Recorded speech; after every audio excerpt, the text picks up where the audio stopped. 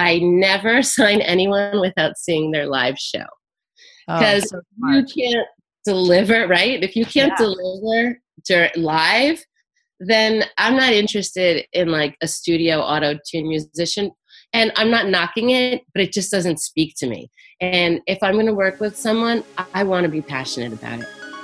And I want to believe in them 1,000,000%. Welcome to the Female Entrepreneur Musician Podcast with Bree Noble. Bree is a musician, entrepreneur, speaker, and founder of Women of Substance Music Radio and Podcast. Bree's interviews with successful female musicians and industry pros are both inspirational and informational. She also answers your questions about the music business. Bree is on a mission to help you create great music, connect with your fans, and grow your business, and to truly become a female entrepreneur musician. Hey, what is going on? This is Bree Noble, and you are tuned in to the Female Entrepreneur Musician Podcast, where we talk about making great music, connecting with your audience, and growing your business. And I've got another great interview for you today. If you are a longtime listener, you know that we have built our reputation on great interviews ever since the beginning in 2015. Now we actually include our Facebook Live show every week as a podcast episode where I'm kind of teaching, or sometimes I bring on other people to teach some stuff. But every other Monday, we still have interviews. And today I've got a great one for you with a manager, a mom, a music lover, and someone that's really respected in the music industry. And she's also, of course, a woman. She is Natalie Umbert. But before I get to the interview, I want to let you know about something really exciting. Many people who love this show have contacted me and said, you know what, we'd love to support you.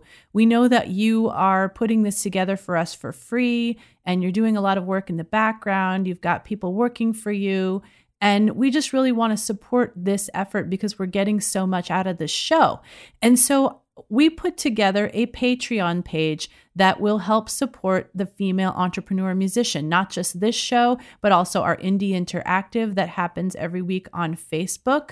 Also our free community, the Female Indie Musician Community on Facebook, as well as a lot of the other free resources and things that we offer on the Female Entrepreneur Musician, and of course, the Women of Substance podcast and radio station, which is kind of our sister platform where we promote female artists.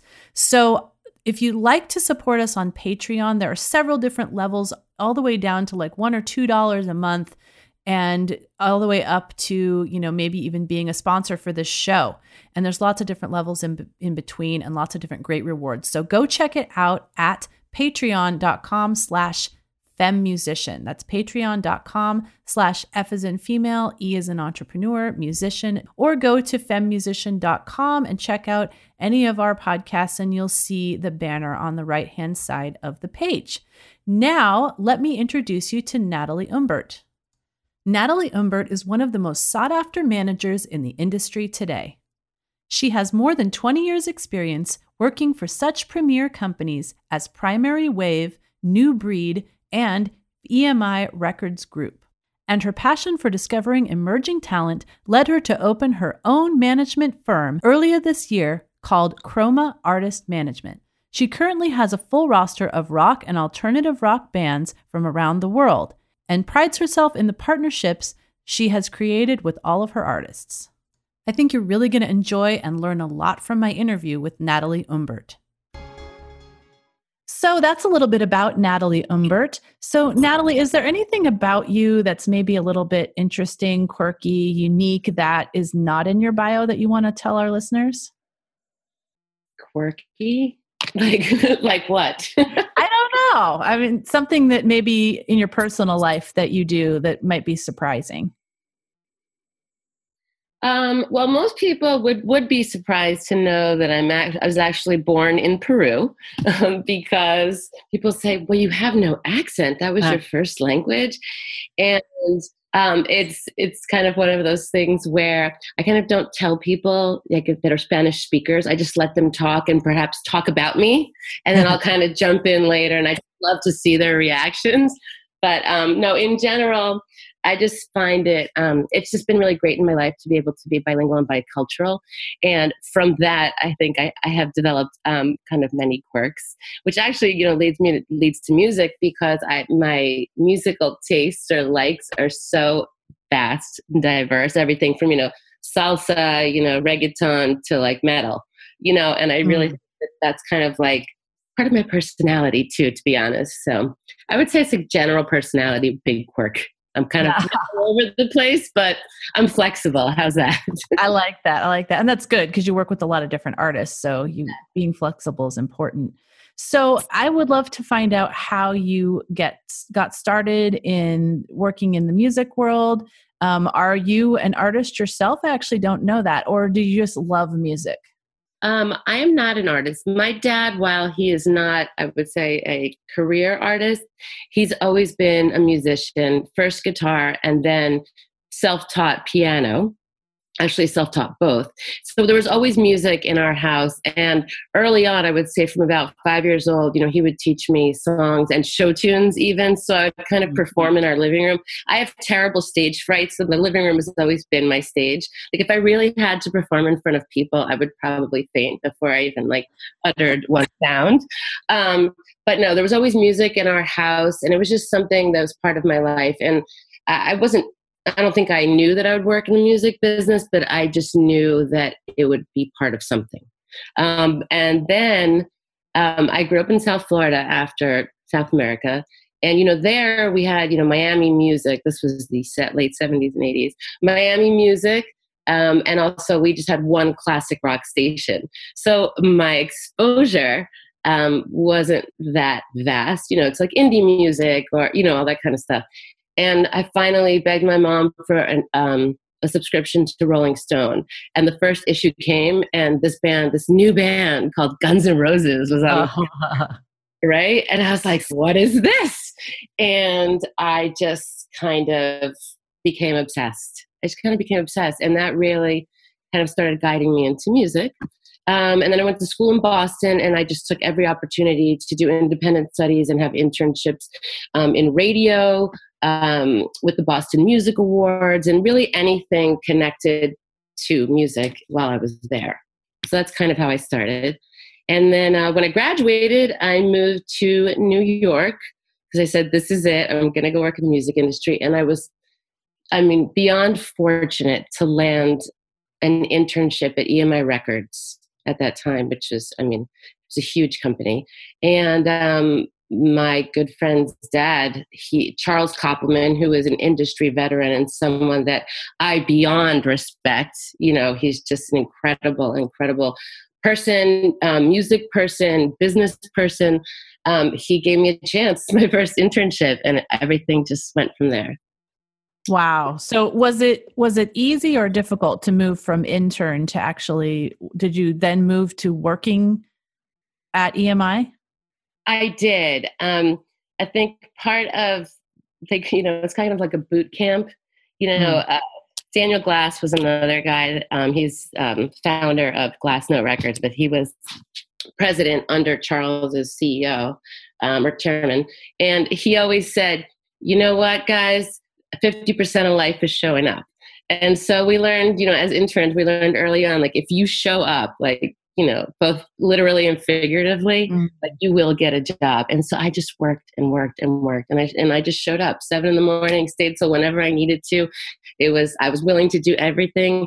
And I learned so much. And that's why I transitioned into the job, because they could see that I really was committed and I really wanted it. So, yeah. That's really cool. Now, what year was this around?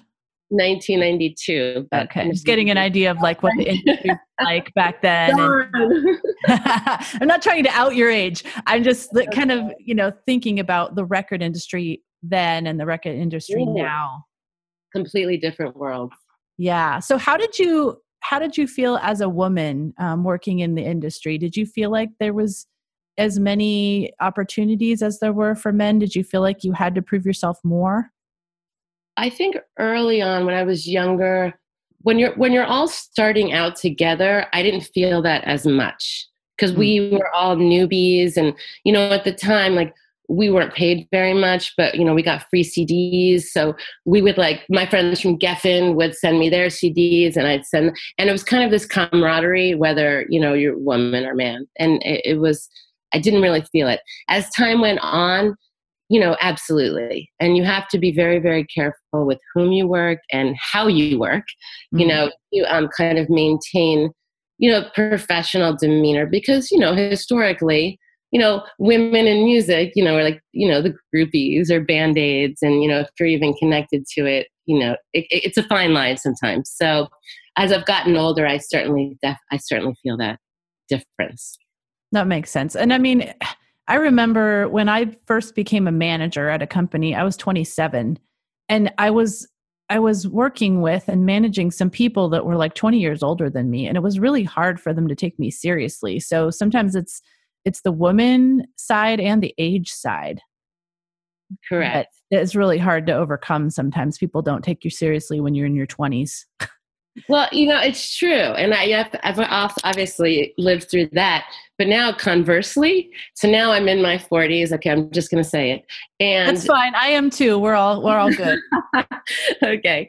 But so now I also have to, kind of like keep it young because, the 20-year-old like indie, musicians, they might not believe that you really get it, even though I do. They're like, how could she possibly get it? Because, to a 20-year-old, 40-something sounds ancient. Like, oh, my parents are that. You know what I'm saying? That's twice my age. Yeah, I know. It's funny because before, I maintained kind of a mystery about my age so people would take me seriously because I was younger. And now I kind of maintain that mystery just so the younger people take me seriously as well. So, you know what? For women, it's just a struggle. Oh, man, I just outed your mystery. You did. I'm in trouble. So no, I always make a joke about it now. I'm like, I just don't tell. I stopped counting and I just don't talk about it. Absolutely. I made that announcement off the bat. That's funny. What happened after that? Give us kind of a tour of where you went from there to now. Well, I worked with EMI both in New York and then in the office in Los Angeles. And again, I just was very, very fortunate to be able to have worked in all formats, in all genres. And I worked primarily in radio promotion at that time. So I started making, this business is so much, 90% is about relationships. Mm-hmm. And, I was very lucky to establish really good relationships with people who are now running the show. People who are now the chairman, people who are now the CEOs, and these are all people I started with or started, 2 or 3 years before me. So I would say that provided me like a huge foundation. So when I left working for a label, I stayed working in, independent A&R because I'm really about the music. You know what I'm saying? And I kind of, I don't want to say leverage the relationships because I'm actually quite close with many people because it's been so long. But yeah, so my journey was mostly after record label, working in A&R, more of a consultant. And then I transitioned into artist management later. From there, you started working in management and artist development. And what kind of artists were you working with at that time? Mostly, I would say pop artists and rock artists. Okay. Yeah. And are these artists that people would know, or were they more on the indie side? Early on, I mean, it was definitely the artists that people would know. Most recently, I had the really good fortune to work with Candlebox, a band that I really, really loved, even from the early 90s, but I hadn't worked with them then. And it was a great experience because here's a band that really has had this incredible longevity, and they weren't haven't been really pigeonholed into like the whole like Seattle scene, even though they were from Seattle. kind of thing. So it was a great opportunity to really watch a band that has evolved, maintain their identity, but hasn't been afraid to kind of change the music, but still keeping the fans. So I would kind of cite that one as like a really big influence for me, working with bands. I've also worked with, with 80s, I guess, like hair band veterans, with Don Dawkins, with those people, Jack Russell from Great White, people like that. That's cool. So how do you decide what bands you want to work with?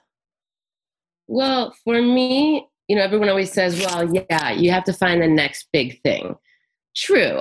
To me, the next big thing just means someone being unique and committed to their uniqueness instead of trying to just fit into the current market, or the current, barometer, I guess. And number one, so someone kind of doing their own thing and doing it really well and something that's really compelling to me. Second is I never sign anyone without seeing their live show. Because you can't deliver, right? If you can't deliver live, then I'm not interested in like a studio auto-tune musician. And I'm not knocking it, but it just doesn't speak to me. And if I'm going to work with someone, I want to be passionate about it. And I want to believe in them 1,000,000%. So those are the two big things. Yeah, that's so important. Like, how can you be effective if you don't? And I think it's so easy to kind of want to take someone's money because maybe you need clients. I mean, I know people that have been in that kind of a quandary, like I really need clients, but I can't support these people if I'm not really, really passionate about it. And, you're not going to get more clients, obviously, if you can't show what you can do for your clients, and you can do that because you're passionate. So I think you're absolutely right in coming at it from that angle. And there's just so much to be said for really believing in someone. I know that there's been some people that I've promoted, and it's like, I could never have done that had I not just absolutely loved what they're doing. Yeah, exactly. It's just, you go and see musicians. Recently I was turned on to this amazing bluegrass artist. And the thing is, I fully admire what he does, but this is another side of it. Like, I'm not in the bluegrass world.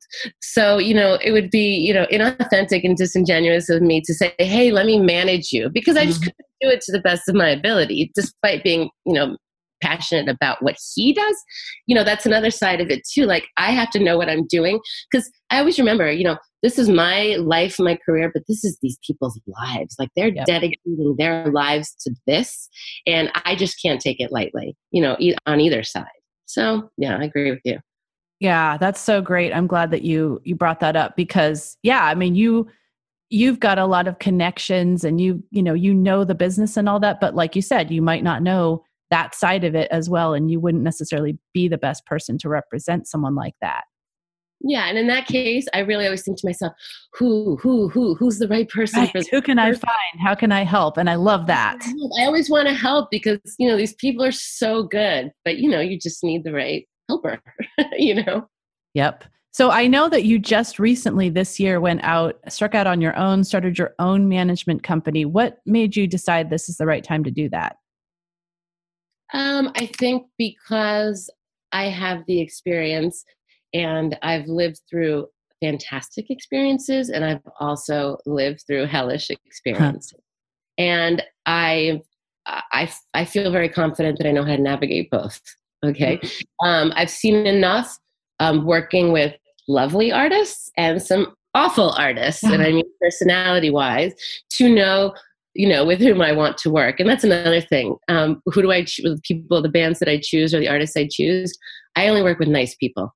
I don't like attitudes. I don't like, this like false, like swagger, bravado business. It's not for me. Amen to that.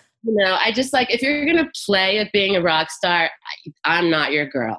You know what I mean? Like, it's not. And so you get to the point where you're like, okay, I can do this. I can do this on my own. And, like we said before, I want to be passionate about the artists I'm working with. And when you're working with someone else, you're kind of assigned to, an artist that, So I was really ready to just go on my own and make it happen, on my own terms, I guess. Yeah, that makes complete sense. You have complete control. So let our listeners know, because most of our listeners are artists, what does a professional manager actually provide for artists? And why should they think of having one, and when should they think of getting one? That's such a good question. And I always think about it in terms of kind of where you are in your career. The newer bands, that they're all about the music, and they're not, I would say, honestly, 75% of them are not thinking about imaging at all, things like that, and aside from social media, maybe they're not really sure how to do promotion. So I call them like my young bands, my baby bands. I start with everything. I start like making their package, if that makes sense. Because, these days, it was about imaging before, but now it's really about imaging. And, you want the bands to be heard. You want their image to represent where they come from and what their music is. So I guide the newer bands a lot in terms of just like I want to, the complete package, more of like a holistic approach to presenting themselves. Does that make sense? Yes. So basically their branding, their image. Yeah, their branding. You have to kind of start at the beginning, So for the newer bands, I do everything from imaging to then, okay, here's your music. We have 30 songs, to A&R coaching in a way. Okay, so do you feel that these 10 songs represent, really represent like where you are right now musically? And is this going to be part of like your evolution musically? Because sometimes they're just really fond of, these couple songs that they first wrote, from nostalgia, but that's not really where they're going, so I have to help with A&R coaching. I'll help them determine which markets, which demographics are appropriate for them, because sometimes they don't know because they haven't really played outside of their, town or city or region, so I need to help them, figure out those things, do the research. I need to help them. They don't have agents yet and they know how to book shows, but again, either regional or super local. So I need to help them book shows and really get them out there and really get them in front of people. Just because otherwise they're not going to be seen and heard. And basically, teach them how to do all of these things. And, and subsequently, once they're getting a little more established and building a buzz, then of course I will help them, if they want to search for a label, some people just want to release independently. Some people, would like to be attached to a label. So I help with that. And I help them get a booking agent, because ultimately these days you have to tour to make money. What I'm saying? But everything is a process. And, people think like once you get signed to something, everything happening in 3 months, you're going to be a star. It doesn't work like that. Sometimes I tell people it's going to be 3 years. So sit down, what I'm saying? And please listen. Even then there's like, percentages involved. Yeah. Not everyone's going to make it. I was watching that new-ish documentary about Jimmy Iovine and Dr. Dre. And it was this whole thing where he told Gwen Stefani when they were first starting with No Doubt, he's like, in 6 years, you're going to be a star. And she was like, 6 years? He's like, just trust me. That's what it takes. I have to like tell these people, like, it's a build, 1 in a million puts out one song and, and all of a sudden you're huge, but you just have to work at it. Now for my more established bands, of course they don't need as much of like the branding and the coaching, it's more of like the day-to-day kind of logistics with them. It's also, really figuring out how to promote their longevity, evolving without completely trying to change themselves to stay current. Right. Things like that. But at that level, these people are doing bigger tours. They have opportunities for, brand synergy. People are very much, would like to be involved with them with sponsorships and endorsements and you want to leverage all these things in terms of longevity as well. So it's more of, I would say it's more of a business kind of not business manager, not in the financial way, but more of a plan, a business plan. Because at that, it really is a business. These bands are, especially the more established ones, they're like a machine, so I pull out more of like my MBA hat when it comes to the more established bands, I guess. Yeah, I'm glad to hear you say that. It's so important for musicians to think of themselves as a business. Mm-hmm. They don't want to focus on those things, which is why I'm here. Yep. They want to focus on the music and being who they are. But, they have to actually, understand that that's really what it is. The more established ones, do you help them with finding sponsors? I do. Okay. For sure. That's really cool. So for your like your baby bands, as you called them, the newer bands, what do you look for in one of those bands other than loving their music? Like, do you want them to be in a certain place, like have a certain number of followers, certain number of people on their email list, see a certain amount of engagement? What are you looking for there? The whole social media thing, I mean, it's brilliant because it's, you can do it yourself. It's DIY. Right. And so on that end, it's great. I think that, record labels and, other industry people who are looking to spend money on a new band, really, really focus on those numbers. But unfortunately, sometimes people don't know how to grow their numbers. And it really has nothing to do with popularity at some points. Do you know what I'm saying? Yeah, I do. And I think that too much importance is placed on the numbers. And one of the speeches I have to give at the beginning, with the baby bands is, listen, we need to increase your numbers, not because I say so, but because the world says so. Yep. I mean, wait, tell me your question again. I think I No, that's really good because I agree. Like some of those are what I call vanity metrics.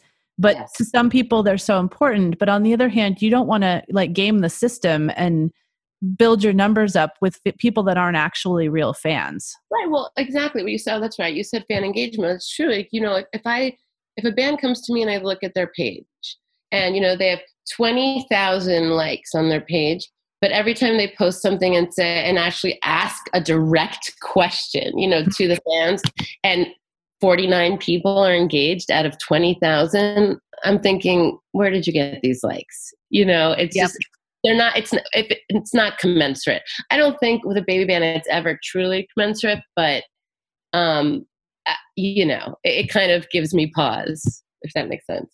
Yeah, no, I think that's totally true. Do you ever encourage them to use some of their marketing budget to put into like Facebook ads or something to just get their message out to more people? I do. They're relatively inexpensive, and if you gain 5 fans from, promoting to, 5 true fans, from promoting to, 400 people, why not? You know what I'm saying? It's not such a financial commitment that it's not worth the gamble. Yeah. And I feel like if you've gone through all the trouble to get these people that like your page, you want them to see your stuff. And yes, sure. Facebook is not necessarily going to show it to them. So you need to make sure that happens. Right. Well, now that they show what they feel like showing to us, it's, I think it's just an easy way to get on people's feeds. And I don't think that's like a vanity thing at all. No, that's real engagement, I think. Exactly. I agree. So I know that you work with either all or mostly male bands, and I'm really interested to hear, are there any obstacles to being a woman manager dealing with all male bands? Okay, so I would just like to say it's really not by choice. It's just kind of how it happened. It's not like I only work with men. Okay, so all you females that are listening to the Female Entrepreneur Musician Show, let it be known that she's not just for male artists. I'm not just, no. How is it? Well, okay, so I'm lucky enough, I grew up with 3 brothers. So I'm the oldest, but I'm kind of always been known as like a guy's girl. Do you know what I'm saying? Like I can play with the boys because I had to. So, and obviously, little brothers are so irritating, especially when they want to, make bodily noises and things like, so you kind of get used to hanging with dudes. So on that level, when I meet bands and we hang out, because I do like to, as they say, bro down quite a few times before we decide to get, engaged. Right.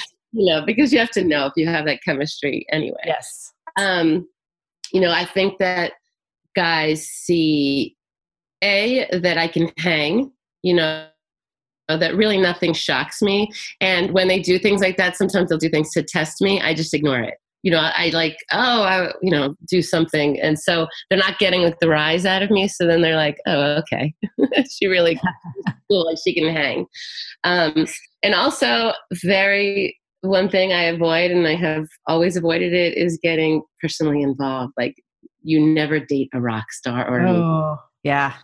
Rule numero uno for women working with all men, no romance at all. So you got to be able to hang and no romance. Otherwise, you can get yourself into some trouble, I think. You agree? Absolutely.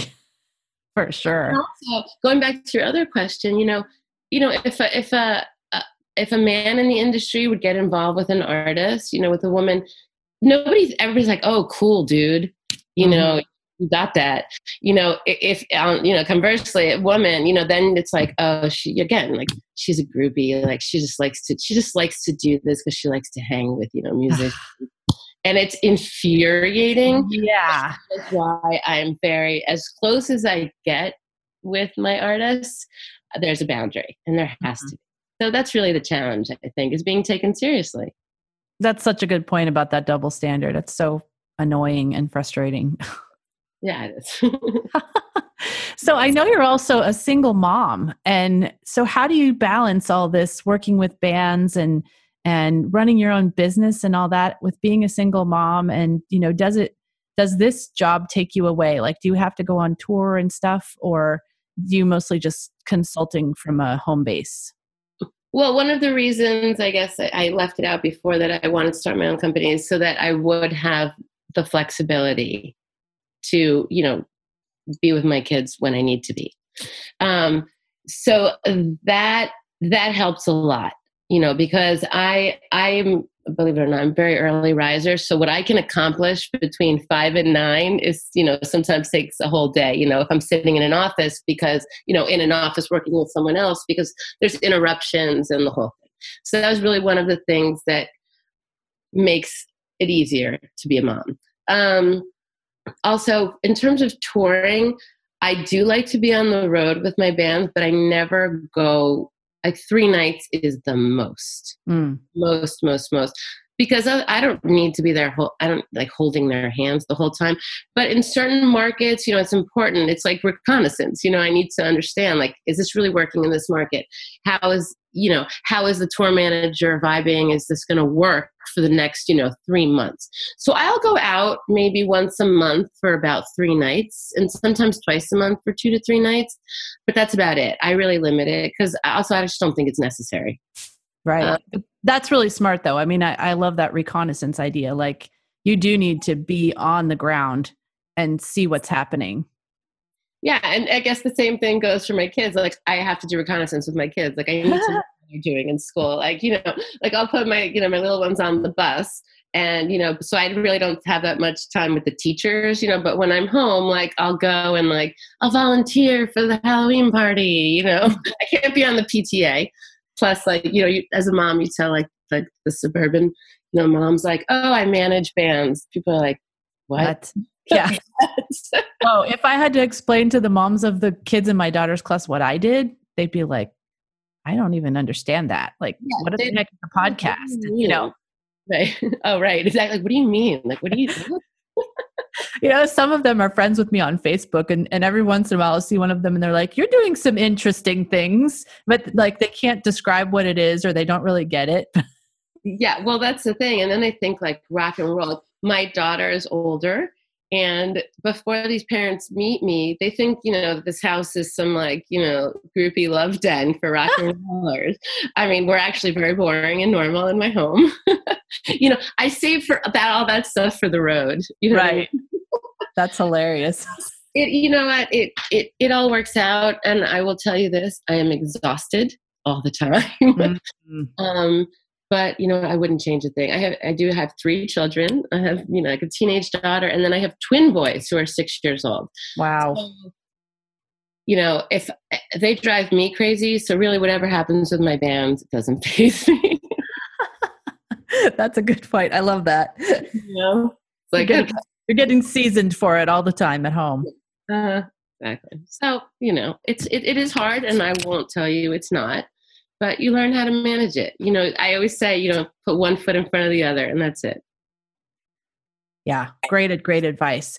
So this has been such a wonderful conversation. I think it's really been helpful for the people listening to this show to know, what a manager does and to understand when they might be ready for that. And maybe anybody that's listening that might want to do this as a career. I think that you're really inspiring of how you kind of moved through there. And I think it's important what you said earlier about relationships. I think that is 80 to 90% of how we get through our career, how we treat other people and how we communicate with other people and form relationships. And that's really important, not just for managers, but for artists. We need to form relationships with venues and form relationships with other artists that, we can maybe partner with in some way. And we need to not look at it like a competition. I'm here, I'm getting on my soapbox for some reason. All of a sudden No, but you're right. You're absolutely right. I mean, unfortunately, business, competition, they kind of go hand in hand. But at the same time, just like I tell my band, be nice. It's not hard to be nice. You know what I'm saying? You don't need to front, as the kids say. That's funny. Well, let our listeners know how people can find out more about you, contact you, find out more about the bands that you manage. Well, my company is Chroma Artist Management. And I actually, if you want to know, I chose Chroma. I chose the name because it's a kind of a combination of the chromatic scale in music and also color, like Kodachrome. And when personally, when I hear music, I see color. I see color and movement. So people are always like, what does that even mean? So that's what it means to me. Okay. I like that.